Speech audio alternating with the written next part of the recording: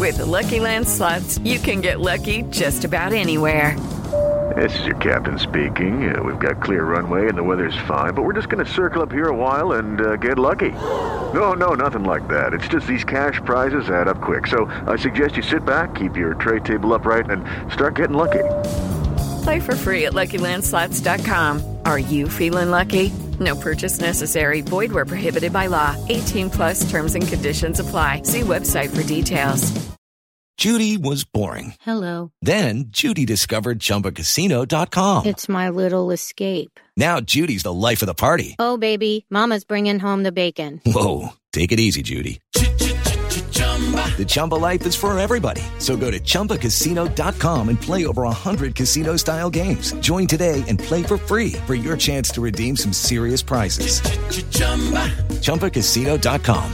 No purchase necessary. Void where prohibited by law. 18+ terms and conditions apply. See website for details.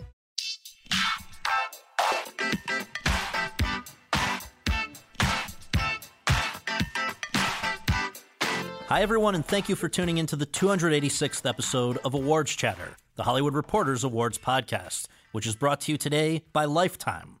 Lifetime's groundbreaking documentary series, Surviving R. Kelly, captivated audiences and sparked global conversation. For the first time ever, survivors and people from R. Kelly's inner circle shared their full story. Lifetime thanks the survivors for coming forward. Surviving R. Kelly, for your Emmy consideration. I'm the host of Awards Chatter, Scott Feinberg, and my guests today are rising stars in the world of comedy.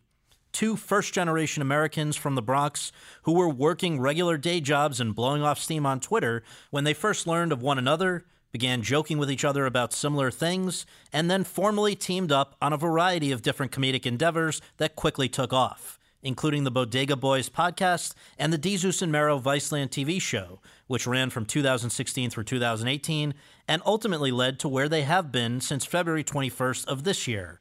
As the hosts of Showtime's first ever late-night talk series, also called Desus and Mero, the program from that crowded genre that currently draws, according to the New York Times, quote, the most diverse audience and the youngest, 35 on average, close quote, and is rapidly growing its following. Desus Nice and the Kid Mero.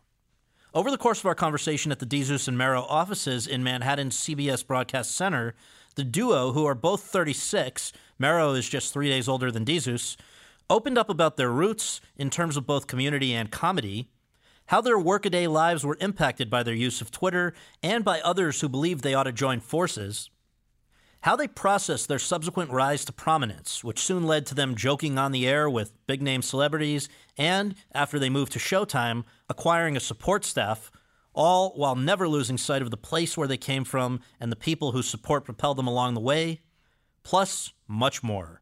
So without further ado, let's go to that conversation.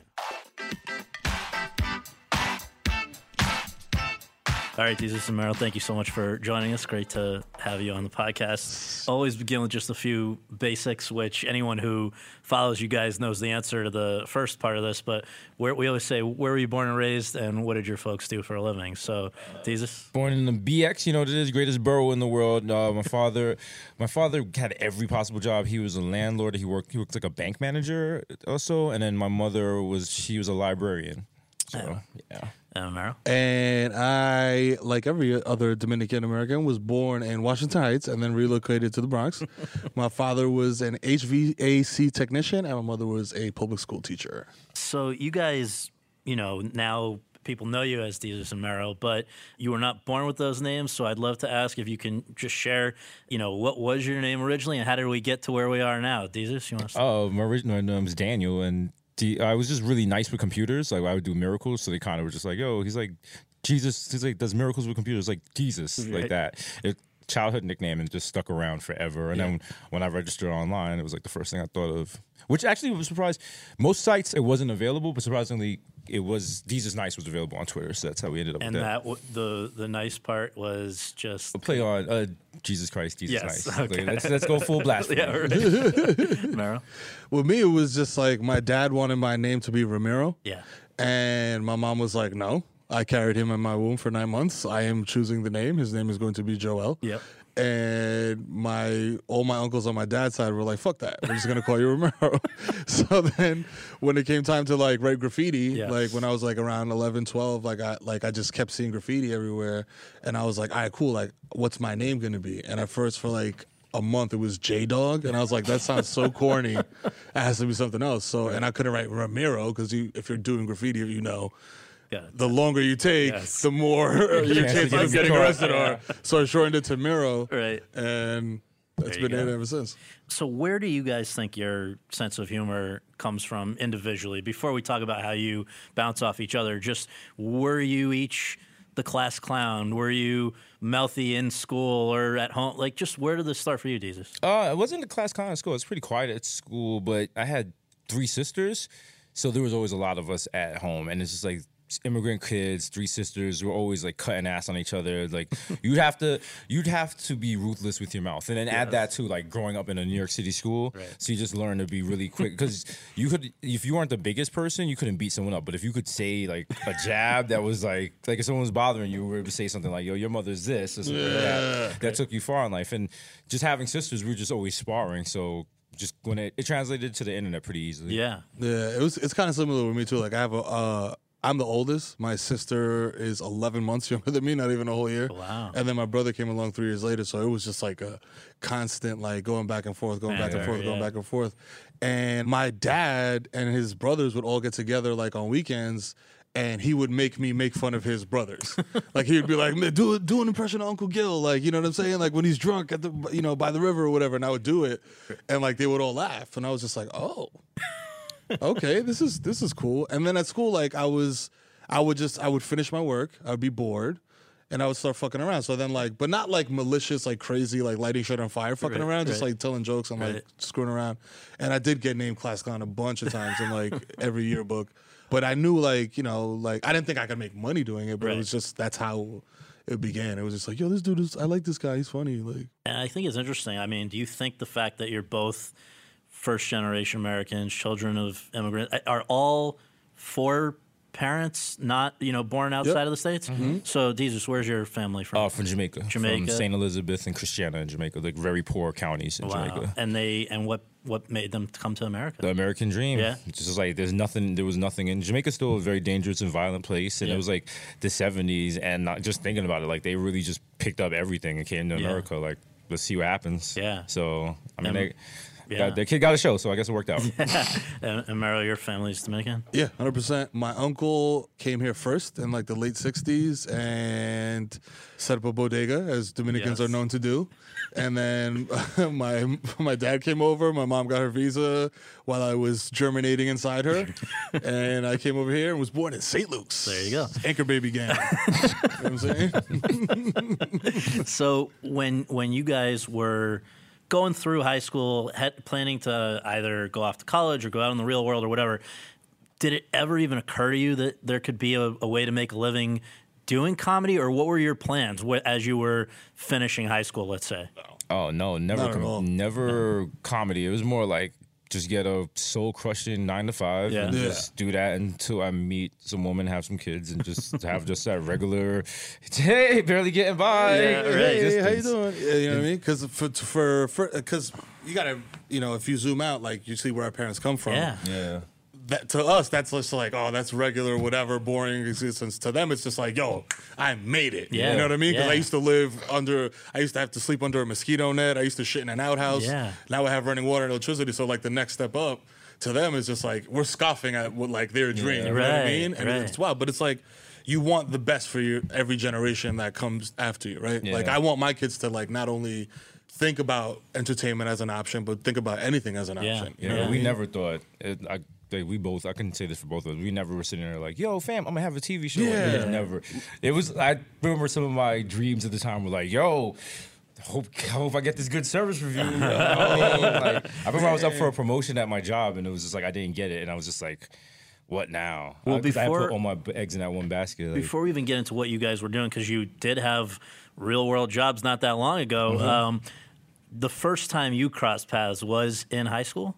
Yeah. What were the circumstances? It was a summer school because everyone in New York, you go to like magnet charter schools. Yeah. Not charter schools, magnet summer schools. Yeah. And it wasn't like, oh, wow, Mero. It was like, yo, I know a guy that knows him. Yeah. And there was nothing from our interaction. It was just like, yo, I'll see you in 15 years. Hey, we're doing a podcast. On Showtime. It was never that. It was just like, yo, I know a guy that be Right. with him. It was just like another Bronx face. Like, Yeah. nothing remarkable about it.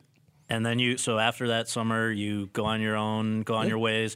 You both go off to start college, right? Mm-hmm. So Desus, you're over at College of Mount St. Vincent in Riverdale, right? Shout out to all my Dolphins. But also, I originally, because I was doing computers, Yeah. I originally applied for Manhattan College. Okay. They're sister schools. So Manhattan College did not approve me. But I get to Mount St. Vincent, they're like, oh, all your classes are computers, so all your classes are Manhattan College. So for the first 3 years, You all were my there classes anyway. were at Manhattan College. So fourth year, I get to College Mount St. Vincent. I don't know anybody. It was just the weirdest experience whatsoever. But shout out to the College of Mount St. Vincent Dolphins, the winners of the Division III women's volleyball. Champs. And Mero, meanwhile, you go off and start at Hunter College, right? Yep. So when you graduated, Mero, when you decided you're done, now you got to go get real jobs, right? Mm-hmm. So take us through from those points that I just mentioned to when you get outreach from somebody at a place called Complex. So just from the end of school to the beginning I don't think you have enough time for my story because I had way too many jobs. Way too many jobs. Like from fresh out of college, I worked for the New York Public Library. From there, I did freelance computer programming and like website design and server administration. At the same time, I was like a bartender and working at nightclubs and managing nightclubs. It was the New York experience. Yeah. It was just like if I had extra time, I was working because that was just the way it always was. based in the Bronx. No, always usually in the city, Yeah. sometimes international. There was one point where I was like buying and reselling domain names. And then finally I got to being a small business reporter for a magazine. Okay. Yeah. And Mero? Man, I started off like straight out of school. I started working at Lehman Brothers. Yeah. In the mailroom, and it was like kind of like a hookup. Like my mom knew the boss's mom, and they were friends. So they were like, "Yo, can you please give my black sheep son a job?" And I got a job there, and then I weaseled my way into IT with knowing zero about computers, just like filling out work orders and shit like that.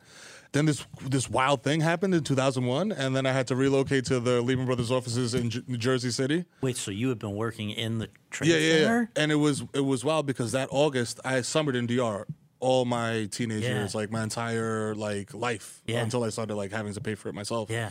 And I came back late August, and I was just like, yeah. And I was just kind of flying by the seat of my pants. I didn't really care about a lot at that time. So I was just I just called my boss and I was like, I'll be back. I'm something happened out here. And my cousin who works with me calls me on September 11th and is like, yo, turn the fucking TV on. I was like, what? Why? So where were you? You're at home? I'm home. And I'm like, what? So I turned the TV on and I was like, holy shit. I was like, where are you? He's like, yo, I was about to get on the train to go to work, but I guess not. I was like, what the fuck? So did a lot of people they were affected by that? Well, I worked in Three World Financial, which was in between the two towers, that building with the green top or whatever. So everybody got the fuck out of there. Yeah, good. Mostly. I didn't nobody that I know. Well, actually, my neighbor was and managed to escape or whatever, but he's just he's fucked now, mentally, because he saw a lot of shit go down on the way out. So, Jesus. But then after that, I was just going to Jersey City, and it was damn, dude, you got to wake up at 4:45 every morning to get on 4 different trains. And I was just like, man, fuck this. This is not going to work. And then I worked at a beauty supply in Bay Plaza. Yeah, so you guys are in all these different fields, all this stuff, and yet throughout it all, the one thing that you had in common, and I guess that brought you back together, was Twitter. Yeah. Yeah. So, do you remember when Twitter first came along, what drew, for each of you, what drew you to it, and then how you sort of, in your own way, at least on a local level, became kind of well-known on Twitter, right? Yeah, well, the thing with Twitter was when Twitter first came around in 08, 09, Twitter was different than it was now. It wasn't so much about communicating. It was more like a journal. Yeah. It was more like, yo, this was going on in my life. Because I remember I signed up for Twitter. I looked at it once and I was like, this shit is whack. This is boring. No one's ever going to use it. And I was like, for maybe 2 months, I didn't check it. And then I logged in. I had like 10 followers because my friends had all followed me. And I was like, all right, I guess we have something here. And I did like one little tweet, like, this is boring. Yeah. But then I worked at a nightclub at night. And I was doing the door. And I was just like bored out of my mind. So I would just be like live tweeting, which was weird because like I was live tweeting from around 1 a.m. to 4 a.m. when no one was on Twitter. So I was just like, and people would check the next day like, yo, you really work at night. But that's kind of how it worked. And also Twitter had a function that was like local Twitter where basically using GPS. They got rid of this now because people would get murdered off of it. Right. But you could switch to see who was active in your neighborhood. And then you could be like, oh, you're on this block, and that's how you'd be able to hang out. So I would used to only hang out with like other Bronx people on Twitter. And that's when they got rid of that.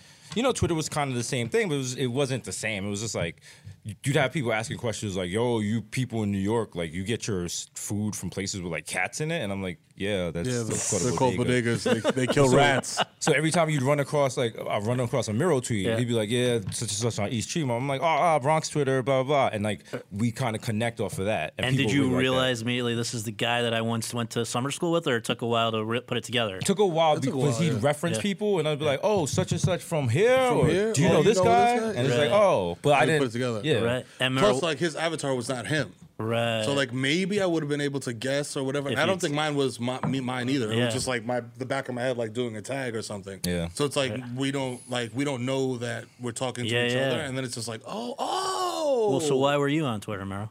Well, I had a blog at the time, and a friend of mine was just like, "Oh, you should go on Twitter," and I was just like, "What the fuck is that?" And she was like, "It's like kind of like Facebook statuses, but like that's it." And I was like, "That sounds dumb as shit." You know what I mean? And I was just like, okay, but if you say so, like, you're pretty smart. You went to Pace. And like, so I started just dropping links to the blog on it, and then just like making other like random observational shit, and then like doing what I like to call joke tennis with Desus, where he would say something and I would respond, or I would say something, he would respond, and then people would just jump into our conversation. And be like, yo, this shit is funny, like, blah, blah, blah, blah, blah, whatever, you know? So you guys, though, didn't put it together that the person that you're corresponding with was somebody that you had once known until the Complex outreach, or had that already? No, it already happened. It happened through, like, just us talking more. Yeah, you started to realize. But also, it wasn't that big a deal. It's just like, yo, you're running into people from the Bronx all the time. All the time, Okay, so before you had somebody saying, I believe that you guys are funny and should have a career doing some form of comedy, you were starting to get... Well, tell me, how does Chelsea Peretti end up having Mero on as a guest in 2012 before there was any podcast or show or anything? I think it was off the strength of the blog. She read some of my stuff, and then she just like hit me up and was like, and this was in the early stages of Twitter where like if you had a blue check, it was like big deal. It was a huge deal. So I was just like, okay, like I'm not super familiar with who you are, but like you think you fuck with my comedy, and like you're bigging me up, and you're obviously well known. So like she just called me one day, and like her podcast was like, call Chelsea Peretti. So I called, and I was just like talking shit and like whatever, and then like so many people were like, who is that guy? I love him. Like, bring him back. Blah blah blah blah. Right. So you know, and I just made connections like that. Like it was just organic. Like and with were you also Ezra Koenig, same thing. It seems though, I guess the big moment though is you both at about the same time get just like a random email. Not a random email. It was from our friend Donnie Qua, who worked at Complex, and that's what his job was to like. He was like creating content, and he had seen our tweets before, and like I knew Donnie, like we would go way back, and he was the one that was just like, "Yo, Complex, you need these two." Can you tell if there's somebody listening who doesn't know what Complex is? Can you just give a little tease? Complex is like a lifestyle portal. I don't even know if there's still a magazine, but it's just like it's a youth-oriented brand / entertainment site, and they talk about sneakers, culture, music, sports, like hip-hop, things like that. And so this outreach from Donnie is saying, I think, you're funny, and what else? You two should do a podcast. It's literally you two He's should do a podcast. He's saying, I want you to come in for a meeting. And he says, I'm bringing in another guy too? No? He says you and Mero should do a podcast. And so it was already known to him. Donnie knew it. And he was saying what he had in mind was clearly from the beginning of podcasts. Yeah. And so you guys who, at that time, what was your job situation and your financial situation and your personal situation when you heard from him? Broke. Yeah, super broke. It was one of those jobs, like my job at the time as a small business reporter, it was like it was ironic because I was like reporting for a financial magazine and I was broke. Like I was reading the magazine for tips on how to survive through the end of the month. And I remember one day it was just like, I have enough to pay my rent or my electrical bill. And I was like, this is not how life is supposed to be. This is not, I was like, I could either sit in the dark or be homeless and just sit in there. But the thing, it was a good job. You had like health insurance. And I was just like, I looked over and I saw a guy, and he'd been working there for 12 years. He was like, it's not the worst thing, fam. It's a decent paycheck and everything. But in the back of my, like, I've always felt the worst job is any job that doesn't fully use your talents because you know it. And you just feel yourself wasting it away. And I was still writing these articles, but by then I had checked out. I would get to work just to apply for other jobs. So the only reason I was staying there was because I had to. But my whole life, I've never said no to an offer. That's why I've had so many jobs. Like if something else pops along, I'll take it. And so they were just like, yo, we're going to try this podcast thing. And I was like, you know what? Fail, at least if I try to do the podcast and I fail, at least I tried. And he was offering like competitive pay? Hell no. No? We had no idea. We had no idea what was going on. We were getting paid like freelance. We got paid for that maybe the way you get paid for articles, like freelance. We had to do an invoice, and I was like, I don't even know what that is. But that's how bad the jobs were. It was just like, yo, fam, like I'd rather strike out doing this podcast stuff than stay doing that. And Mero, what was your situation? Man, I had a child, I had a wife, and I was making like $20,000 a year as a paraprofessional, and she was making more money because she was like already on as a teacher. But it was still like paycheck to paycheck. You know what I mean? Like 1-bedroom apartment with a kid. Luckily, like my mother owned a home in the Bronx, and she was like, hey, the tenant that was here is leaving, so you can move in, and I'll give you like basically a discount on rent. And that's how we were able to make it. Because the complex money supplemented, you know what I mean, like the paycheck. Like I ended up staying home with my first kid the first year because it would have cost more to send him to daycare and me go to work than it would have for me to just stay home. So when your wife hears that you've got this offer to like do the podcast, you're saying you weren't giving something up originally to do it. No. But so she was saying, you know, do what you want to do. Make it happen. Yeah. Because before that, it was just like people were paying me like $50 here to do a blog post and $75 here to do a blog post. And she was just like encouraging me, like, yo, just keep doing it, keep doing it, keep doing it. Like if it was 25 the first time and 50 and 75, it's only going to get better. Right. So I was just like, okay, cool, that makes sense. And we were off to the races. But then, you know. Well, so why did the podcast, how quickly did it take off, and why did it take off? Because there was nothing. It took off very quickly. It actually pivoted to video after the 7th episode, which is ridiculous. No one does that. Sort of like live stream online video thing. No, like us on. Like before, it was audio only. And then it went to actual digital show. Digital show. One of Complex's first digital properties, and people loved it because there was nothing like it. And it's still, you know, it's a frantic energy you see today between us. Like. It was the whole thing. It wasn't so much complex. It was more like us. And it was just like two guys from the Bronx. If you don't know about the Bronx, like people were like, yo, they talk so fast. I don't know their slang, whatever. But it was so refreshing that right away people were like, yo, you got to check this out. Because where else are you going to find that? Exactly. So can you explain what was the physical setup as you're doing the podcast? It was literally a green screen with two like bar stool type of chairs, like high chairs, like milk crates at one point, right? And milk crates and a cardboard on top with quarter juices on top. So as your fan base was growing, which I guess was that already? Would you already call that the Bodega Hive, or that was only when your own podcast came when our own podcast. So that's when it became like solidified. Like we have fans, but it was just like it became like an army that you could call upon. When we struck out on our own. And so you're with this Complex podcast, then online broadcast from 2013, 2014, and then it sounds like something 2014. The MTV noticed you guys? Is that what, so how did that happen? And MTV2, what do you know how you got on their radar, and what did they want you to do? I believe her name was Dara Cook. I think she was just like, yo, I came across these guys are hilarious.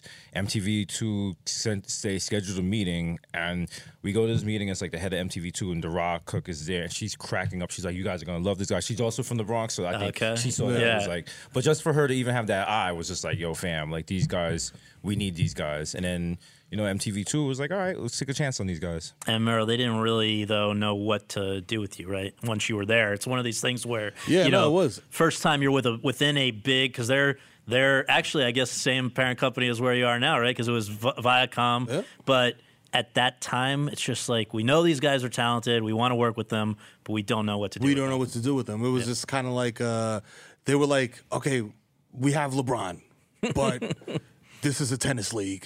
You know what I mean? Like, because you know how it's like the TV development schedules, and it's just like. Yeah, you just got us, but you've had other people sitting and waiting for a show for 4 years. Right. Like, do we have priority over them? And, you know, like, also, very political. Any kind of corporation like that, there's so many moving parts. It's like, people come in and people leave. So someone that might have signed you might have left. Now there's no impetus for you getting a show, or like somebody else wants to make their name using this other person. It's just a lot. It's very Hollywood. So, you know, it was a lot of let's hurry up and wait. But you guys were probably not minding that, right? Because I would guess going MTV too from Complex, your pay went up a little bit, right? Oh yeah, that was and it's funny because like that was a negotiation. You know what I mean? Like that was like, okay, now we're really in TV because there's an offer, there's a counter offer, there's a counter to that counter, there's a counter. Lawyers. Now everybody's involved. Yeah, with Complex, it was just like, yo. That was your first time with representation for that deal, probably. Yeah, we had for the Complex, but it wasn't at like. The Complex contract was probably like from Staples or something. Like, but this was like real, and they're like, "Yo, like we need our lawyers to look through every page." Right. Like it was a very real thing. This may be jumping out of chronology here, but who's Victor Lopez? Victor Lopez is the brain god. He is the money guy. Without him, there's no us. Like, and when did he enter the picture? Oh, he's been there from the start. From the beginning. Yeah, like even like before the podcast, like when I was just doing the blog, there was like a small boutique agency called Sonetic that he worked at, and he was just a participations analyst. And he was just crunching numbers a lot. But I guess he saw my blog or whatever, and then he like stood up in a room of like older white guys and was like, "This dude is funny."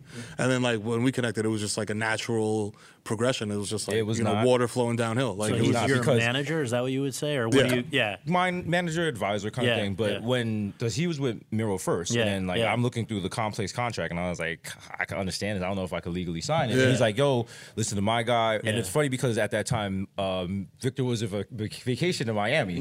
So now imagine he's like, I got a guy. He's like down in Miami right now. Like he has like a very stereotypical name, and I talked to him, and he's like, "How's it going, bro?" And I was like, "Oh, this is terrible." He's like, "I have a code," and I was like, "All right." And then I met Victor, and you know what, Victor, like he's the guy. Like Victor is. You know that saying 4D chess? Victor is like 5 steps ahead. Like Victor already knows what we're going to be doing. Like I want to say 2025. Like he's the shout out to him. That's interesting. He's been the one common thread aside from having each other. Oh yeah. Like we're on the deck like drinking and shit. Like we're on a booze cruise, like getting wasted and like making everybody laugh. And he's at the wheel like, okay, iceberg ahead. You know what I mean? Churn it, yeah. Okay, so after only this 1 year at MTV2, where it's kind of like floundering around a little bit, not because you guys didn't have things you wanted to do, but they just didn't know what to do. Now, in the meantime, was it after you left that you decided to do your Bodega Boys podcast, or was it while you were still? Was it like sort of to keep busy while you're there? While we were still there, because I think what happened was we kind of got to a point where we said to MTV2, like, yo, because when one of the stipulations to come over from Complex was the podcast at the end, because I think Complex owned the rights to the podcast. Okay. So we're just sitting there and we're just like, yo, fam, like we're ready to be on TV. What's up? And somebody was like, yo, fam, I don't think you're ready to be on TV. But they kind of were just like, why don't y'all restart your podcast? Kind of with that kind of flippant attitude. And the podcast, so it was technically under MTV. Or nope. No, it was always independent. Ours. Because, like he said, like because the way that we received that message, the message was kind of like, go ahead, do your little podcast. Like, whatever. Like, get out of my office. Like, go keep busy, whatever. So then we literally went across the street and got one of these. We bought a H4n Zoom. Had no idea how to use it. And we're just going in different rooms trying to do podcasts. We have no audio engineer. We're in like edit bays and I still have some of the early tests, and they are a mess. Like, it sounds like Mero's on the other side. But the thing is, like, we always, the whole time we were at MTV2, people just come in the room and sit there while we were talking, and they would just enjoy it. So we're like, well, we still got this. And then we just brought the podcast back. We went to shout out, who was it at Red Bull? That Max at Red Bull. They became like a sponsor. Not even a sponsor. They were doing, Red Bull has the arts program. Shout out to Red Bull. And what they do, they provide studio time for just cool people. And have like a culture component. Shout out to Red Bull. We never signed a contract with Red Bull, and they just provided us every Friday morning. They provided us with the studio. So that's where you guys would go and do it. You do it once a week. For how long? We were doing it once. We were doing it twice a month, and people were just like, we need this every week. Because it was the same underlying format that has remained the case through today, right? It's some banter about what's going on in the world. Maybe you bring in a guest. Well, there usually was never a guest on the podcast, but the podcast was just so wild, and there's like improv and sketches and voices. Just it was people enjoyed it. It was like everything. Well, just the thing that, from reading about the early days of it, like it sounds like if there's a slight difference between the podcast and the TV shows, I guess the podcast has always leaned into more local stuff, maybe even more than the shows into what is known as Black Twitter, right? Just like what's going on basically in the community, right? So how did the community respond to having something like this? Because, you said you had a little following with the Complex podcast and the online show, but this was now quickly at a different level, right? Oh yeah, it was. People would come up to us and be like, "This is therapeutic." Yeah, like this is cathartic. Like I listen to this on my way home from work if I've had a shitty day, or like somebody on Twitter said the other day, like I put on your guys' podcast when I'm having a panic attack. I was like, holy shit. And I was like, I have anxiety and I know what a panic attack feels like. And I was like, that shit sucks. Yep. Yeah. So to be able to just do that and just bring it back down to like, a manageable level is amazing. Yeah. We didn't even realize like people, at first I thought the fans were just being annoying because it's just like, all right, we took a week off for the podcast. They was like, yo, where's the podcast? And like everything on Instagram, you post something like, yo, where's the podcast? Send me the podcast. And you're just like, yo, like, my daughter was born. Yeah, right. Fuck you. Fuck her. Where's the podcast? And you're just like, yo, why? And you're just like, they're so greedy. And it's like, no, they love this stuff. Like, we've met people that got married off of it, people that use it for therapy and stuff. And it was just like, I'm not a big podcast listener. Like, I couldn't name like 4 podcasts that I listen to religiously, but people just loved it so much. And then like Entertainment Weekly picked it up, and then we were on like Good Day New York and all these venues that we didn't have like PR at the time. Right. These are all organic asks, and people were just like, yo, we ended up hosting Fool's Gold Day Off with A-Track. No experience whatsoever, and they just put us out there. And people, no matter what people threw in front of us, we bodied it. And I think people really they were like, yo, they're the real deal. And what kind of traffic are we talking about? It was like big. It wasn't big in the beginning. It wasn't like millions of people, but it was like big enough to be like, yo. Because I used to upload the podcast and take care of all that manually, and it was just like, it wasn't big, but it was very consistent. Yeah. And that's the thing. You don't want big. No. You want consistency. Steady, You want to slowly turn the heat up and like cook the frog in the boiling water. You don't want to spike. You want like one of these curves. And then, the podcast was always like, oh, okay, this is cool. And then one day I was uploading the podcast, and I uploaded the podcast, and I hadn't even typed in the text description, and I see the downloads going already before, and I was just like, wow, it's like a drug for people. I was like, this is something. So where did the name Bodega Hive come from? Oh, because we're the Bodega Boys, and like every fan base is the Hive. They have the Beehive, we got a Navy, etc. Yeah, so they just dubbed themselves the Bodega Hive, and their symbol is the little art emoji. So if we ever don't drop it, they just, where's the art? And that's what they call the podcast. Because I think somebody online was like, their podcast is trash, and somebody said something to the effect of, well, of course you would think that because it's not podcast, it's visual art. Facts. And it's wild because like they will, like, we don't even have to say anything. Like we don't have to, like, we don't have to feed the trolls, so to speak, because it's like, I feel like there's people in our fan community that like look for people that are like slandering us, and it's just like they're just like, I was waiting for this, you know what I mean? Like, and then they just get bombarded by gifs and memes and like, just because it's you know what the thing is, the podcast doesn't bother anybody. The podcast is its own island. We're Switzerland. Well, you never see us taking shots. You can have it, and if you don't, leave it. So if you don't like it, and you're like, yo, this is whack, you went out your way to listen to it, and like, what did you gain from this tweet saying is whack? Other people like it. You're the curmudgeon that doesn't. Like, maybe keep that to yourself. So what is? I don't like licorice. Do you see me walking around being like, about licorice? Licorice is trash. So as you're becoming for the first time now, sort of, legit local celebs, what was the reaction at home in the community? Just how were your lives changing? It was funny because being on TV was cool, and it was just like, yo, I see you on TV, but I don't think it really became big until we did Bronx local news. Yeah. And people were just like, because that's on all the time in the Bronx. And people, I remember someone was like, yo, you and your boy, shout out to y'all. Y'all made it to the news and you didn't get shot. And I was like, word. I was like, yeah. But so many people, like people saw that and was like, because you might not watch the news with the audio on, but Bronx Local News is on a loop all weekend. And they interviewed us. And so random people was like, yo, they didn't know. They was like, yo, the boys. It's the boy. Yo, thank you for repping the Bronx. Thank you for repping the Bronx. So proud of you. Thank you. And it was just like, people loved it. And the idea that there's no Bronx representation on TV. So people, they're just like, yo, fam, thank you. So people embrace us. Like, we are, like, legends in the Bronx. Yeah. And people were just like, yo, thank you so much. Like, seeing, like, older people like, the Bronx always has, like, a bad name, just to see the excellence you guys do. And you see them tearing up. And you're just like, yo, fam, we do it for y'all. Wow. So what was the beginning of somebody saying, you guys need to be on TV? I think it was just the fact that MTV showed interest. That was just like, to us, was just like, duh. Like, and also, if you spend any time around us, right. you spend any time around us right away, you were like, these guys need a show. Like, just a while ago, we were just stuck for almost 10 hours in the Newark airport. Oh, God. And we're, everyone else is, and we're just clowning, we're making ourselves laugh, we're doing little, like, sketches and shit. And this girl behind us is just like, they're really funny. And the guy next to them was like, yeah, they have a show. And she's like, yeah, that makes sense. Yeah. But okay, so we know that MTV too sort of got it, but they didn't know what to do with it. So Viceland, how do they enter the picture? So we're at the end of the MTV contract. It's coming to a close. Victor's like, maneuvering, wheeling and dealing, seeing what's going to happen.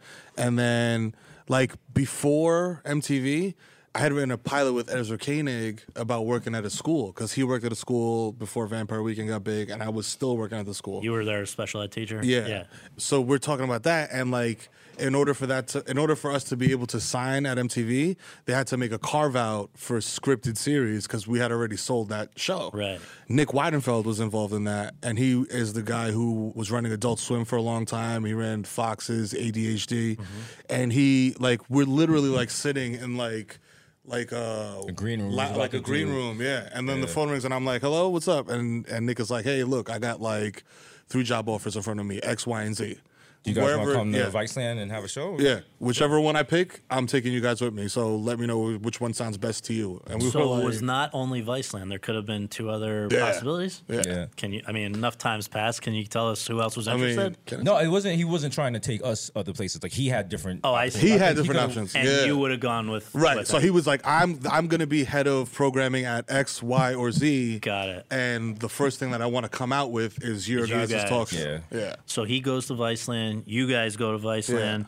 This is now your first episode of Desus and Mero at Viceland was on October 17th, 2016, a few weeks before the big election. It was right away, 4 nights a week at 11. What's the difference in terms of, you obviously had this whole history of doing the podcast together. There's a certain banter and all that. But now to bring cameras into the picture, I know there had been cameras with Complex, but that's not like a produced thing. How did you adjust to the requirements of TV now that you're going to Viceland? It was no big. You know what? No. We're good anywhere, and it was just like it didn't. Everyone's like, oh, the learning curve. I think that's another thing that people were really shocked about. Like, we take to like ducks to water. So the first episode, it was just. I mean, it was just like, yo, look at the camera. It was just the basics. It was nothing too hard. We had to just figure out little things like don't cover your mic with your hand. Right. The number of curses you can say and certain things you can and can't. Because it was less produced, even people should remember, just because they all sort of blur. I mean, this is when you guys are basically sitting at we were sitting in the conference room table, right? In a conference room. You have your big bear behind. Was that from the beginning? The big bear, whatever's behind you? The bear was in the conference room. All we did was put Tim's and a hat on him. Yeah. Like, there was no like set building. It's funny that you say like, going from Complex to there as in terms of production value, because it was just like 5% more production value. Like, it wasn't not crazy. You know what I mean? Like, it wasn't that wild. Like, literally the days it would show up. Like, we'd get off the elevator, walk into the studio, get your hair and makeup, sit down, boom. and go. You were told at that point, is this correct? You could say fuck only 5 times an episode? Yes. Yeah. Why is, 5 but not 6? What's the... I don't know. That's the FCC, vice man. That's the FCC cutoff or what? I guess. And as a matter of fact, we didn't even, they told us that, and we were just like, that's literally not even our job. Yeah. Like, our job is for y'all to bleep that. Yeah, We bleep just- it. Yeah. Like, listen, we just give you this. Yeah. You take pick, care of the rest. you Yeah. pick which fuck you want to bleep. You know what I'm saying? It's up to you. Yeah, they actually would have meetings. They'd be like, yeah, we're going to leave in this fuck because it had dramatic effect. Yeah. So, It had a little more gravitas. I would be more distracted by the fact, why did that fuck get bleeped, but the other Yeah. one didn't? You have no idea how But, many people yeah. ask that question. Like, why did they bleep the first fuck and not like the one at 12:38? yes, and also depending on what time the show aired, Yeah. like if it was at night, you have 5 fucks. If it aired in the morning, no. You didn't Oh, have if it aired fucks. the 11 a.m. show, I was just like, beep, beep, beep, beep, beep, beep, beep. It's not like the West Side Highway during rush hour. Oh my god! So the format though again was begin with pop culture stuff, interviews, shout outs, sort of about favorite viral stuff, right? How did you guys arrive at that? How did you know that was, because that's pretty much stayed the same. 'Cause that's what we do best. Yeah. I Yeah. mean, it's like we, on the podcast and everything we've done, we've basically been like cultural commentators, right? Yeah. So like, but there's no cultural commentators that we know of that are like doing it through the lens that we're doing it Yeah. through. You know what I mean? So it's like just that aspect of it was huge. You know what I mean? And that's then- the format that best lends itself to our talents, because like if we did a traditional late night show, it'd be a way, like because we riff and we're off the cuff all the time. If we were like reading from cue cards and like I Monologue, had a guitar, And then had to start riffing, Right. you know, and then we get into like our natural riff, and then it's like stop, Yeah. Stop down, Convert. pick stop up, down, yeah. stop down. No, Right. pick back up on that second line. Don't go. Yeah. Like that's not how we. No, work. from watching you record today's show earlier today, I have a better appreciation than even watching it, because you don't know how the cake is made or whatever. But Yeah. now I Now you saw see it, it, and now it's you're like, just like- you really are just, even when it's not, when I don't know what you call it, warm up or whatever, before the cameras are rolling, it's not much different than It's the once same it, thing. yeah. It's the same thing. And people, I remember when we first started, people were just like, yo, the live audience is whack. I was like, you clearly have not been to the live audience. Yeah. There was one girl today, she was like, this is my 3rd time here. Yeah, I saw that. People love it because they're Yeah. like, the Instagram stories, you see people like, my cheeks hurt, I laughed so hard, just Yeah. so much fun. It's so much better than the actual show, because we're just having fun at the end of the day. Well, so I guess the concern, which you kind of referenced a little earlier, but like about putting you guys on a TV channel that's going to have national reach, maybe international, I don't know how far Viceland goes, is that, you know, these guys are, even from their accents to their attire to the topics they care about and joke about to the sense of humor, it's very Bronx-centric, right? Is that going to translate in, you know, Iowa? And there were a lot of people that were skeptical about that. Why do you think it seems to have gone way beyond the borough? Because it's the authenticity. Because people Yeah. know it's the real deal and this It's the can't real be deal, faked. yeah. And I think there was a network exec who said almost that same exact quote. They were like, when we wanted to show on MTV, they were like, people in Iowa are not going to understand you.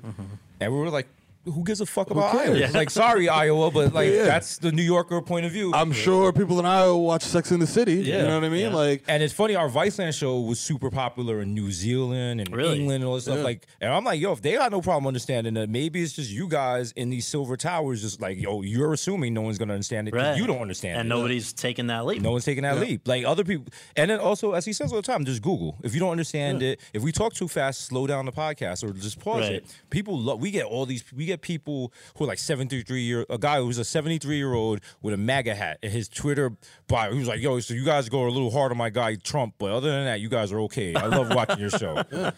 it's wild. Well, one of the things that's come up is, you know, in other profiles about you and stuff, people have remarked on the fact that, like, so you guys are late night, technically, even though people consume things at all hours now, late night hosts. And in terms of black hosts that have done late night in the past, there was Arsenio Hall, who did pretty well. But then most others there haven't been many others who have been given a chance from the black community. Larry Wilmore, Wanda Sykes, stuff that didn't last all that long.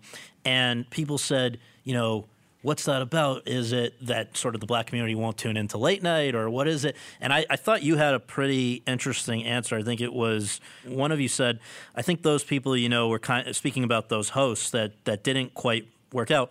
Quote, I think those people, were kind of brought up in that framework of like Hollywood, being writers, being in writers' rooms. That was, I think, Desus. And then Mero says a lot of those shows were marketed as black shows, and that's going to already cut the audience in half. Our show has never been advertised as a show for black people, close quote. So the idea, though, that there's some challenge inherently from being a black late night host, it's bullshit, right? Yeah. I mean, the thing is that like the previous hosts that you're talking about that like won the show or Sunny show, both legends in their own right. You know what I mean? But it was more of like that, like it was the template. Yeah. I feel like was the failure. You know what I mean? Not the hosts, not their talent. That they were being maybe even from the writers' room or whatever being boxed into the formula, which you guys will have never. You're not going to come out and do a monologue. Yeah, sometimes a lot of those shows, it was just like, yo, here's another late night show, except boom, you got a black host. That's literally the only difference. And you're just like, you're like, that's not enough. He even has a suit on. Yeah, you know what I mean? Like he's not even wearing what he would normally wear. And even like shout out to Larry Wilmore, is a good friend of ours, and we talked to him. And he was just like, when it starts off one way and then it shifts. And it's like if something's not trending well, they might change an element on your show or whatever. And we've never had that. Our show is just like, what you see is what you get. Yeah. Well, so the turning point, I guess, for the Viceland show, just a couple weeks in, as I mentioned, was the 2016 presidential election. You guys did live coverage on election night. Mm-hmm. You had pre super fame Cardi B, the homie, you had Jim Jones, Talib Kweli. Why do you think so? That show, did you feel like it gave it a shot of momentum that, I guess you probably picked up a lot of followers who stayed with you after that? Mm-hmm. Like he said, we were just having fun. Like at that point, it was just like, because as New Yorkers, we knew who Donald Trump was. Yeah. And we were like, there is no way this bozo's going to win this election.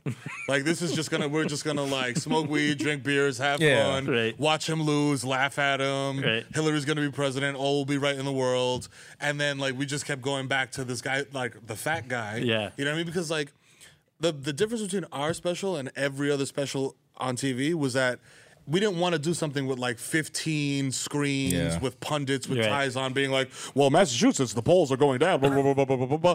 We were just like, yo, like, let's do something fun that is going to follow this, but is going to be different. And we made the show that we would have wanted to watch that night because election night, I watch a lot of MSNBC, I watch a lot of Fox News, CNN, and it's just like, it's like 9 pundits, and it's just like, well, if it gets this state and this state, and you're just like, what? I don't know. And then just like polls haven't closed yet, and they're already like making the predictions and all that stuff. Yeah. And I was just like, you know what? No, we're just gonna watch the election. Our show has always been like watching results. Right. So it's like, we're gonna watch election results in real time with Cardi B and Jim Jones. just chill, because not for nothing, like Cardi B does know a lot about the presidency and stuff, but. Mm-hmm. Having rappers on and having them discuss the presidential election, low-key is way more entertaining than hearing pundits do it. Because, like, if you haven't been following the election, you don't know anything. Like, that's not the night you want to get educated. All you want to know is who won and where do we go up from here. And when many fucking graphics too. Like on those other channels, it's like graphics, red and blue, and America, and things are building up. Electoral. Oh, he got Oregon, and you're like, Blair? What? Where? He won the Rust Belt. What? What's the Rust Belt? Is he a heavyweight champ now? Yeah. Like, what the fuck is that? And it's wild because our fat guy literally just had like a map of the United States on a piece of paper, and he would like color it in every state. Like, well, Trump won Florida. Yeah, I think we're fucked. Yeah, right. You know what I'm saying? And then the mood took a turn, huh? Yeah. It was funny because the more states he started winning, we were just like, oh shit. And then we realized like people were coming to us to help them through the night, and we were just like, yo, fam, like. Look, we had to do a special the next day. We had DeRay on, and he was talking about how things would probably change around Trump. But that night, it was just like, yo. Sorry, America. They dropped the ball. Hey, here we go. It was funny, too, because, like, as you said, like, the next day we brought in DeRay, and it was just like, I was like, wow. Like, this is, like, the perfect guy to bring in after that day, because he was just, like, so calm and, like, even toned and, like, it's not this is bad. Yeah. But it's not the end of the world. Like, we just have to start doing things. You know what I mean? Like, I can't quote him, but no, I know what you mean. There was so many things that he said that made so much sense. You know what I mean? That it kind of like took the shock away for a second. Yeah. So in the aftermath of that, with this show on Viceland, you guys started to get some guests who were, of maybe a level of fame that was new that you know. Oh yeah, for sure. Right? I mean, we're talking like like if you watch the first 10 episodes, that's us going through our phone books. yeah, right. Being like, we know You free on Wednesday? Charlemagne. Come What through. are you doing? What are you doing, Charlemagne? I'm glad you bring him up because I was going to ask you about happy anniversary recently to the FBK? DG the ambush. Not that I ever knew about this before, and I started reading up on prepping for this. I'm like, I'm into this. This is, and then I saw what he did that with got us Monique. so much like hood love. Yeah. Because it was just like, yo, you guys were like, you really handled that. Like, So this was DJ Envy, just so people are following. He was unhappy because I think Desus, you'd made some comment about his.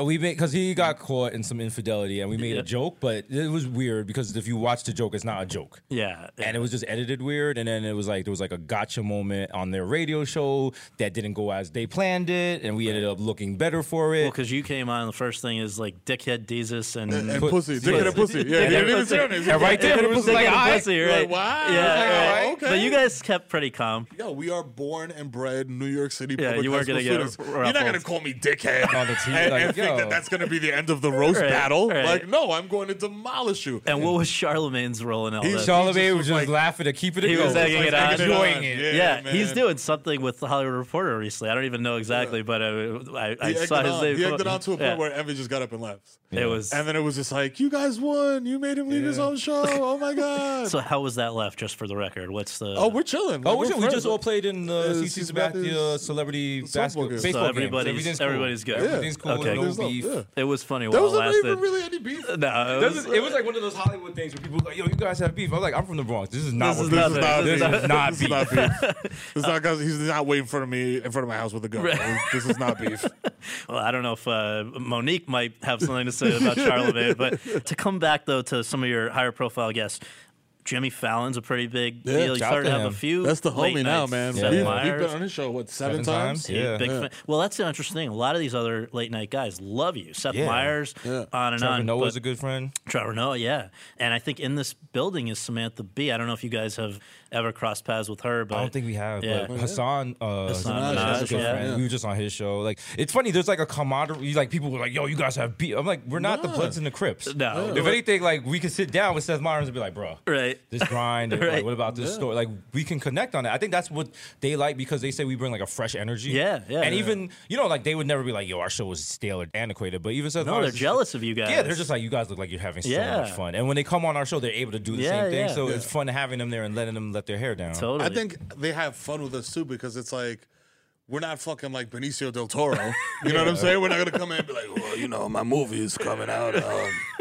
It's based on a Mexican cartel. I play assassin. When we come on, it's just like, you know, we do a pre-interview like every late night show does or whatever, except ours. But it almost never stays on script. Like, it almost always makes a left turn. Yeah, or definitely. somebody says something, I'll drop an F-bomb on It always live feels TV, like when we go on other late night shows, we're hanging out at a friend's job. Yeah. You know, we're just spinning the chairs around. and like, they're like, yo, you gonna get me in trouble. Yeah, So it always feels like that. Yo, Well, where's it's the funny. pantry?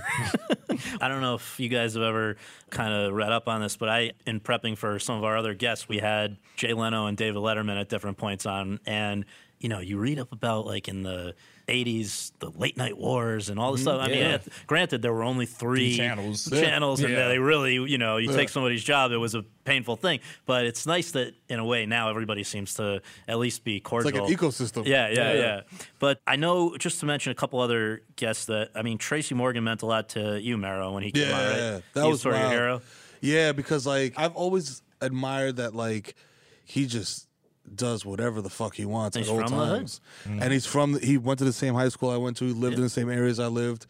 There's this guy, Bert Blanco, that works at DeWitt Clinton High School, my alma mater. Yeah. And Tracy went to the same school, and he credits him with like being like, "Yo, you're funny. You can do something with this. Like you should pursue this and you know, stop fucking around." And he basically told me the same thing. Yeah. You know what I mean? I was just running around the school doing graffiti, smoking weed. Like I would just come into school on test days, like get a 90 and then leave. Right. You know what I mean? And it would infuriate my teachers because you couldn't fail a kid just based on behavior. Right. You can say this kid averages a 98 on every exam. You can't fail him. No. You know what I mean? And it would drive them nuts. So he would bring me into his office. He was a dean, and he would just be like, "Yo, listen, bro." He's like, "You could be doing so many things with your talent. Like, just focus." Dude, Yeah. another one that I got a huge kick out of. You had Attorney General Eric Holder, and yeah. Jesus says to him, "Has anyone ever mistaken you for Stedman Graham?" You're not gonna get that on another. That was great. No, come on. What's funny about that? Maybe like. We were out I think we were in Vegas a couple of months ago, and I'm sitting there at a table with Stedman Graham. Really? And he leans over. He goes, "Some people say I look like Eric Holder." And I was like, how fucking cool is this? That's awesome. That's so cool. That's so great. And then your final guest, I thought was hilarious. I rewatched this yesterday. The creme de la creme. The Pope himself. Yeah. You know what? That is such a New York thing because everyone was like, "We had Diddy on." They're like, "Who are you gonna end it with?" They're like, "You're ending it with a local sports No, that no one's never heard of." I was like, you don't understand. He's a legend. Do you see the glee on our faces? Oh, we were just so happy to have him. I mean, you probably have been listening to me your whole life. The whole life. And it's so great because he reiterated what we've been saying all along. Because, he's Mike Francesa. He talks like this. He's a very New York guy. Right. So we were like, you have a very distinctive voice. Yeah. Like, your voice is very, like, I'm a New York Italian guy. Did that hinder your career? He's like, no, never. He's like, you know what? Anybody that had a problem with it, I said, screw him. And I just kept pushing. Did my own thing like in my own voice. He says, I'd rather be the best in New York and really appeal to them than try to please everybody elsewhere by changing. Yeah. I remember they were saying you wanted him to change his name. You guys had this whole... It was a great conversation. So why was that the end of the Viceland chapter for you guys? It seems like, from things I've read, there was a sense you were being worked too much for too little pay, right? If you're going to work that hard, which, again, 4 shows a week... people should pay accordingly, right? You were carrying the channel in a sense, right? Yeah, I mean, and also it was like the contract was up. They put in an order, and the order ended, and it was just like, "Do you want to do this again?" And not really. It sounds like Showtime had expressed interest even before a few people. Yeah. So like that's what made it seem like, oh, there's bad blood, because it was like. Same thing that happened with Complex and MTV. It was just on a bigger scale. Like, these other companies are aware of us. They're like, oh, these guys have something. Yeah. You know what I mean? Like, let's throw our hat into the ring. You know what I mean? Like, we know that their contract is about to be up, so let's throw our hat into the ring. So who were some of the other places? Probably shouldn't say that. No? No, that's unnecessarily messy. Is it? All right. It is, because you know what? We'll say it here and it'll be fine. Then we leave this room and it'll get screamed at by a PR agent. So. But would you say... I mean, off the record... Well, don't do that, because you're... But I mean, I would guess, you don't have to respond if you don't want to, but I would guess a place like Netflix has been wanting to get into late night, and they are finally starting to. So can I describe what you're doing, Mero? A little shy grin. Okay, so that's like other places. But what made you guys decide to go with Showtime? Just that fact that they were like, listen, we have never done late night before. We know that you guys are a proven commodity, and we just want to give you the resources to do what you want to do. Not what we tell you to do, what you want to do. Like, what is your vision for this show? Like, what is the best version of the show that you think it could be? And we want to help you make it. Also, we don't want to make it for you. We want to help you make it and provide you with the resources, and then kind of like get out of the way a little bit. And Showtime is kind of like how the Knicks, I'm a Knicks fan, I have to use this analogy, how the Knicks right now, they're set up and they have all that cap space and the money.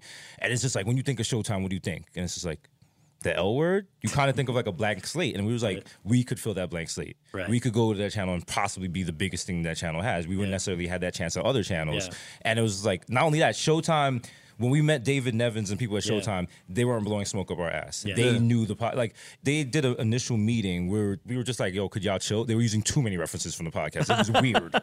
So they really got the vision, and we were just like, yo, fam, this could be something great. Right. So basically, the Viceland chapter was October 17th, 2016 to June 28th, 2018. And then just a few months later, on February 21st of 2019, we're talking now like 4 months, basically. Mm-hmm. You started at Showtime here. Another difference going from 4 days a week to 1, now 2. You originally 1, now you guys are doing Mondays and Thursdays. Why did it expand to 2? I mean, you're doing something right when the only criticism you're getting is this isn't enough. Yeah. You know what I mean? Like, every review, everything was like glowing. Yeah. The only people that were like, oh, fuck, were the fans. Yeah. In this era of TV where there's like 0 appointment viewing, people were telling us, like, you are appointment viewing for us. Yeah. Me and my partners sit down and watch you guys live every night. You know what I mean? And now it's like once a week, Yeah. and like, it's a little, can we get some more? So give people what they want. Well, and Also, then doing it Monday and Thursday, that gives you like the Monday show is like the catching up of the weekend, what happened over the weekend, and then Thursday you just catch whatever happened, or if something turned into a bigger story. Yeah. So that way you didn't have to like sit on a story, because sometimes there were like great Monday stories, but if you touched it on Thursday, it'd be stale. So it gives us 2 chances to take a crack at the week. So it's like catching up and just it gives you a chance to do the reporting of the week. And it was something that you guys were happy about or resisted, because like it's probably a lot more work. No, to do, we asked for it. You asked for it. We wanted it. Yeah, because precisely what he said. Like, it makes perfect sense. If you come in on a Monday, all this stuff that happened Friday, Saturday, award shows, playoff games, all types of shit happens on the weekend. Yeah. So it's like, okay, we're gonna cover all of that. Yeah. Again, to his point, if something has legs, and it starts on a Saturday, and it's still going strong on Thursday, we'll come back to it on Thursday. Yeah. You know what I mean? And expand. There might be extra details to this story now. I feel like we did that once at Vice, where a lady drove her car into a gas station, and there was just like this one angle of it. 2 days later, we come in, and there's like, there's more. There's more angles of this. Right. Like, of like cell phone footage and all that, and people going nuts and like all this type of stuff. And through all this now, through Viceland, through Showtime, the podcast has always remained. Podcast is never going anywhere. Untouched. If anything, the podcast has moved from Red Bull Studios, is now recorded at Milk Studios in the Jam Room, and that was more a logistical thing about we do so much filming now that we might not always be available at like 10 a.m. on Friday. But you've said with the podcast, the worst thing you could ever do would be to put ads or a price on, charging people for the podcast. So with all the work that goes into doing this show twice a week, and you have a huge exposure through that, and you're using a lot of great material on that, what is the reason to keep doing the podcast? For the people. For the people, yeah. And for us, too. Yeah. Like, we enjoy doing it, and it's just like, it's kind of like, listen to the podcast, you're just kind of hearing us as like crowd work. Like, we're just riffing ideas and stuff like that. Yeah. The podcast is like so immediate, so low energy. It's like it takes no effort for us to do it. But every now and then we listen to it and we're like, yo, this is brilliant. Yeah. The fans have always rocked with us, and the idea that, we always give them the podcast for free. If we were to put a paywall up or something, like people be like, yo, that's kind of fucked up. Like, we've been with you from day one. Yeah. We know some people don't have Showtime. We know some people don't have time to watch TV. Right. Some people can only digest it through the actual or treadmill. And as an added bonus, we recently also added video for the podcast, so you can hear it audio only, or you can watch it on the YouTube channel. And people that's the way I prefer to watch it, because yes, it's a funny podcast, but there's visual things that happen, or like he'll make a face, or there's sometimes where like we'll just be cracking up for like 30 seconds, and if you look on the YouTube, like we're really there just cracking up. Or he'll have something on his laptop and we'll be talking about it, and he'll just turn it to the video, so like, look, get the reference. Like, this is what I'm talking about. You know what I mean? Like, well, so with this Showtime program, I guess one other difference is that you guys now have a big staff. I'm here in your offices. How many people work here? Shit, if I know. You got to give me a roll. But probably like dozens, right? Yeah. Got to be. And you have writers, which you'd never had before at Viceland or anything. Now, I know that most of what we see, like today at the taping, just of a example show, is riffing. Maybe you have a topic or something. You have this lady at the table who's kind of encouraging you, maybe prompting you with some ideas or whatever. But basically, what are the writers focused on here? What do they do? The sketches and the field pieces. So, like, when you go off with John Legend to do Chocolate Galaxy, or now the one that we saw today, Lin-Manuel Miranda coming up with a Broadway show, Bebe Ruth, that's primarily orchestrated, written by the writers. You guys know? That was off the dome. Yeah. Off the dome. That was off the dome. Because he's been saying that's a joke that we've had all the time about Babe Ruth is secretly Dominican. And then after that, it was just like, you got Lin-Manuel on the piano, like, just go to the races. But the writers did help with that, because they were just like, what if you played Jackie Robinson? Right. Like, we come up with the general idea, and then, like little twists and turns. How about The Greenest Book? Your green book. That was out to Z-Way. So that was written, and we kind of improv some lines. But yeah, that's the kind of thing the writers do.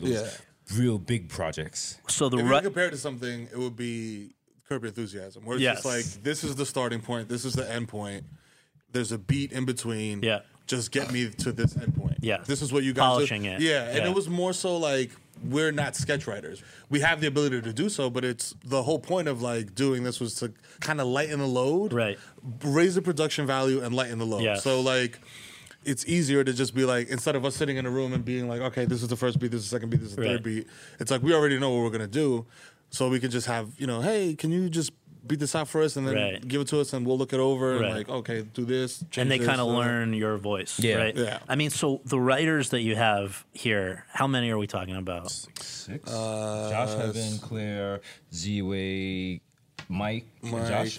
It's funny because Josh Gondelman and I went to Brandeis University together. And we're always breaking his balls because he's a Boston fan. He's a Boston fan. He's a Boston fan. He's also like, fuck Josh. He's also the nicest person in the world. It's so annoying. It's so annoying. I love you, Josh.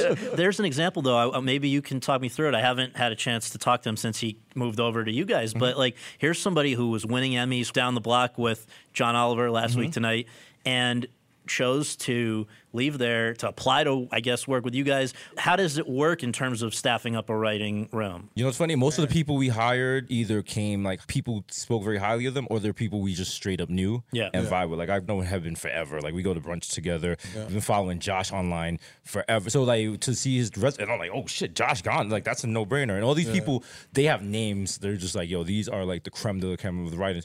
But also, we went through about 400 writer submissions. Wow. So it was just like, you had to find someone close enough to your sensibilities, but not like that was able also to write for us. So it took a while, but we found a good core. Yeah. Your first guest was AOC. That was a good way to get on people's radar. Oh, yeah. She's great. Hometown girl. Yes. And then I remember I'm just thinking about some of these early moments with this new show where I think it might have flashed on people's radars, even if they weren't regular viewers yet. I loved when that asshole Tucker Carlson started picking a fight with Chris Hayes and not knowing. Desus, what's your history with Chris Hayes? Chris Hayes and I were in the same gifted program in New York City public schools from 2nd grade until like 7th grade. And so like my whole life I've known Chris Hayes. Right. So like who was also good friends with Lin-Manuel. Exactly. And so it's funny, like one day, like I casually mentioned it to somebody and they were just like, really? That's odd. And then one day they asked Chris Hayes and then he went on Twitter, was like, oh, by the way, I went to school with Desus. Yeah. And everyone was like, what? Like everyone's head exploded, and like they want to see like a cartoon, little Desus, little Mero, little Chris Hayes. Like, but no, like it's a small world. And then to see Tucker Carlson be like, Chris Hayes is like this is a beta he's male. A beta male. This is what happens with a feminist wing. Right, and Tucker Carlson used to walk around with his stupid bow tie and whatever. And then like growing up, like people don't realize Chris Hayes was so cool in school, and like he was a quarterback when we used to play football. And he has a hell of an arm, and Chris Hayes was pretty solid. Like he never got picked on or bullied. So to see this and see Tucker Carlson, I was like, nah. I love that. Chris Hayes is from the Bronx. Yeah, you gotta represent your went people. right back at him. Then some other just great guests that I've enjoyed. I just want to mention the name. If you have a comment, we'll just zoom through a few. Spike Lee was great. Always fun. He was amazing. Right? You had a little Brooklyn Bronx banter. Yeah. Ava DuVernay. She's the homie. Like, she's brilliant. That was like, fun. Being able to talk to her and like she's very down to earth. It was amazing. Yeah. I love this. Dr. Neil deGrasse Tyson. Oh yeah, that was. He's from the Bronx too. That's right. And he turned out to have been a wrestler, and you got him to loosen up a little bit. That was good. It was always funny. People come on our show and they're able to show a side they never showed before, and they really enjoy it. Speaking of that, Anna Kendrick. I think one of you said you took her. This is your term. I got a kick out of it. Hood Safari. Hood Safari. You want to tell people what that means? That's like. I mean, it sounds bad, but it's just like, yo, we're gonna take you. People hear Hood Safari and you're just thinking like in a car, like Six Flags, and you're looking at like monkeys over here. It's like, no, we're gonna show you around the hood. It's like Mayor Pete too. He did the same thing. We took her to places where she necessarily couldn't go on her own, but she wouldn't even know about. Right. And shout out to her, like she came with no security or whatever. She was open to go wherever. And we took her to some very rough parts of the Bronx, and she was good with it. She was good. Well, lately the thing that's happening is that the Democratic presidential candidates, people who want to run against Trump, this has become a stop on the tour for them. So we've had Senator Gillibrand, Senator Booker, Mayor Pete. Am I leaving anybody out yet? Stacey Abrams may get in there. Maybe. How do you guys feel when obviously there are certain topics that you are right at home with? Sports. You guys both love your Yankees and your Knicks and whatever. Music, different stuff. Do you enjoy when politics becomes a part of the show? It depends because sometimes it's just like some politics is necessary to discuss and some is just like that's not why you tuned in. Yeah. Certain political discussions are so dry they need to belong on like actual serious shows because you don't have the time or the nuance or even the credibility to discuss these things. And it's just like, that's not what you came to us for. No, you don't want me and Mero to expound on like housing rates and things like, that's crazy. Subpar mortgages. Yo, you heard about the Dream Act? What they're trying to do with the Dream Act? Yo, that's wild. So, like we don't, like we know a little, but we're not going to just and you give the cliff notes so that people know Mayor Pete, who he is, what he's about. Also, I think it's more like, what our thing is more like, have you heard of this person? Here's this person. We're just putting you on your radar. Maybe you like them, maybe you're not. You're never going to come out here like, Desus and Mero endorse this person for president. Like, no. That is, what's up is for our friend Pio, the little Dominican. We might endorse him for president. That's about it. What's nice is that when you have an unconventional segment like what you guys are going to do with these folks, you can actually learn something about, like, just to take, because this was a pretty recent one, the Mayor Pete example, you take him to eat Dominican, what do you call it? Japanese fusion. Chapadoras. He goes for those. You take him drinking out of a brown paper bag. I was waiting to see, like, I was wondering, is he going to be somebody that's a little uptight? He's not going to do it because I can't do it. No, he rolled with it. It seemed like so. That was good. He should win some points for that because people are just like, why would you do that? It's like, fam, if we didn't have a TV show, we literally would be in that park right now drinking, talking about we should have a TV show. And also, like, some of my friends were like, I didn't even know who this guy is. All they knew, they was like, he's the gay candidate. Yeah. They was like, I didn't know he was fluent in Spanish. I didn't know he's like a veteran. All this stuff. Right. And I was like, cool. It worked for him. He got it out there. Yeah. To me, the best part about it is that, like, when the politicians and those types of people come on, it's more about like, yo, who are you? Yeah. Not who is presidential hopeful Cory Booker. Who is Cory? Right. You know what I mean? What do you do? Yeah. Like, you know what I'm saying? Like, what is your cut through the chase? I think after Trump, like, the game has changed as far as elections and candidates and stuff. Yeah. And it's what was the guy's name that the doctor Howard Dean? Yeah. Remember he did the scream and they were like, his career is done. He could never like he lost because of the scream. And now crazy. Those days are over. And I think people now. The candidates know that. It's not enough to have 5 talking points and just bring them everywhere. Like, people have to see the complete picture. So, as somebody that has to do a lot of interviews for this podcast, I prep like crazy because I'm just scared of not having something to talk about or whatever. You guys, I was amazed to read. You do basically not much, right? Prep. We actually might do negative prep. We might actually. There have been times, not the podcast, for the show. For the show. There's times where like I'll come in fully prepared for the guest, and they're like, "That is the wrong person. I have no idea what you studied." But our interviews, if you look at them, it's more like, tell us about yourself, and we're discovering that person at the same time the audience is. Yeah. We don't ask normal questions. We don't ask, like, what's your next project? It's like, yo, fam, what's the brokest you've ever been? Right. And every now and then, if you watch the people we interview, we know we've broken a person if they're just like, yo, no one's asked me that. Or wow. Or just like they look off and they're like, I haven't even thought about that. Or we'll bring up like the first YouTube show they ever did. Yeah. And now they're like, oh, they have a movie that's opening $100 million opening weekend. We're like, you remember this YouTube? And they're like, oh, fam, I haven't seen this in 20 years. Wow, okay. Right. So it's just like, you want to catch the real humanity of the person. Absolutely. So it's very hard to do that with like just preparation. Like sometimes you just gotta go with your gut. We interviewed Max Kellerman, who's like a sports boxing guy. PTI, right? Almost nobody knows. Like, he was like a rapper. No. And he has he has a video. Max Kellerman? Yes, Max has a video up, and we showed it. He was like, where did you find this? Wow, where did you find this shit? You know what I mean? Like, that's the type of stuff that you're getting. Yes, Chris Hayes, we underestimate these guys. We have someone that writes questions and helps us do research. Yeah. You could ask her. She's just like, this is important. Yeah. Hit this. But the rest of it is just like, yo, go fly. Yeah. All right, so with our last minute, I just wonder if we can do something called rapid fire, just the first thing that comes to your mind. What was the biggest fight that you two ever had? Desus, from your point of view. Biggest fight we ever had was in South by Southwest. You both agree. Yeah. We were trying to get back. We were trying to get back somewhere, and Uber did some stupid thing where, in order to use Uber, you had to download the whole update. I had no service. The Austin cab company was like, it's gonna be a 2-hour wait, and like he's not panicking, and I'm like, yo, we're going to die out here. Like, why don't you care? You never care. Everything with you just falls into place, and he's just like, everything's gonna be okay. Everything's gonna be okay. And I'm like, it's not. And I'm literally about to punch him in the face. Out of nowhere, randomly, a car passes by. I was like, oh, wow, Desus and Mero, you guys want to ride back with us? I'm like, no, he's never going to learn. That was our biggest fight.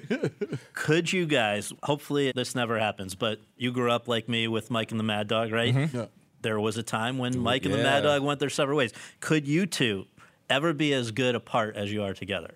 Probably, but it wouldn't be as much fun. Yeah. I think we both are equally, like, he could break off and do some fire shit. I could break off and do some fire shit, but it's like, with our powers combined, fire, earth, it's like this. water, heart. People like chocolate and people like peanut butter. People love Reese's, and that's what you want. You have to give an answer to this. There's no politically correct cop-out. Wow. Of the other late night hosts out there right now, if you could only save one, who would it be? If you only save one. Meaning, like, who do you enjoy the most? Tucker Carlson. Of the late night hosts? He is a joke. I was gonna say Alex Jones.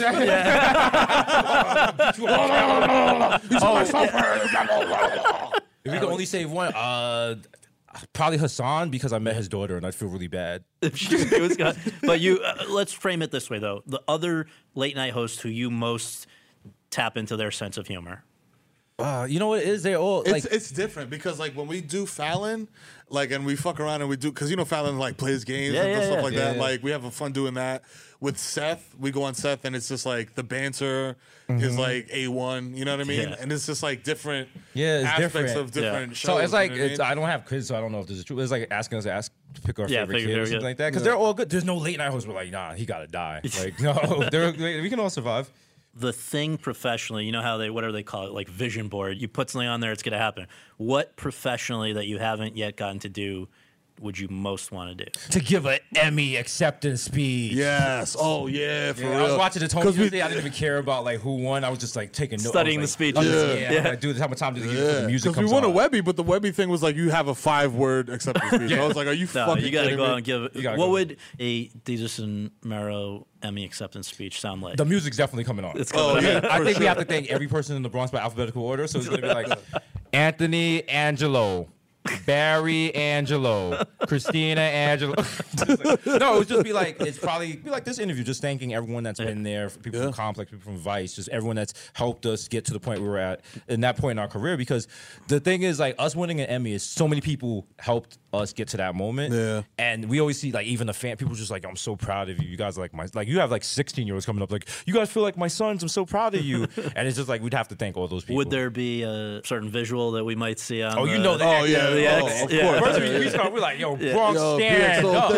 Man, I think if we win make some noise. if we win an Emmy, just go outside and put cup of your ear, you will hear the whole Bronx cheering no matter where you're at.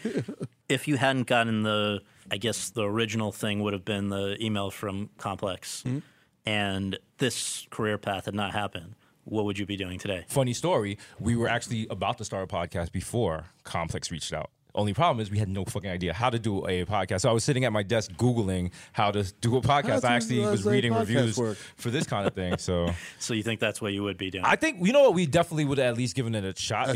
Something on Twitter, we were just like, there's something here. There's definitely something here. And if it would have blown up, we would have kept on doing it while maintaining our day jobs somehow. Like it would like say the podcast just was kind of successful but never led to all this. It was still fun. We probably still be doing it. Just like some low-rated podcast, but we'd just be doing us. You know what the last question has to be. With our neon sign. Absolutely. Oh, yeah. I got our neon sign. Can't wait to put that Emmy on my coffee table. I am not going to have any more children, but I love you, Adrian, Avery, Amari, and Azalea, and Heather for birthing them. But if I did have a 5th child, it would be named Emmy. That's a long neon sign. You know what I'm saying? Thank you, guys. This is awesome. I appreciate it. Thank you, man. Thank you.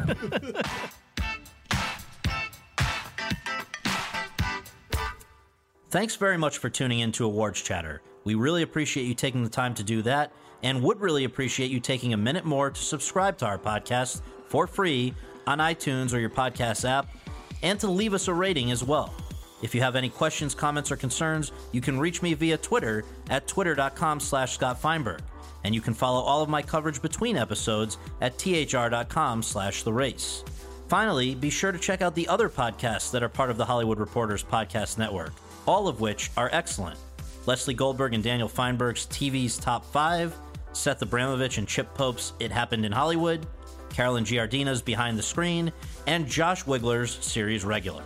On behalf of all of us at The Hollywood Reporter, thanks for tuning in. Hello, it is Ryan, and we could all use an extra bright spot in our day, couldn't we? Just to make up for things like sitting in traffic, doing the dishes, counting your steps, you know, all the mundane stuff. That is why I'm such a big fan of Chumba Casino. Chumba Casino has all your favorite social casino-style games that you can play for free anytime, anywhere with daily bonuses. That should brighten your day a little. Actually, a lot. So sign up now at ChumbaCasino.com. That's ChumbaCasino.com. No purchase necessary. VGW Group. Void where prohibited by law. See terms and conditions. 18+.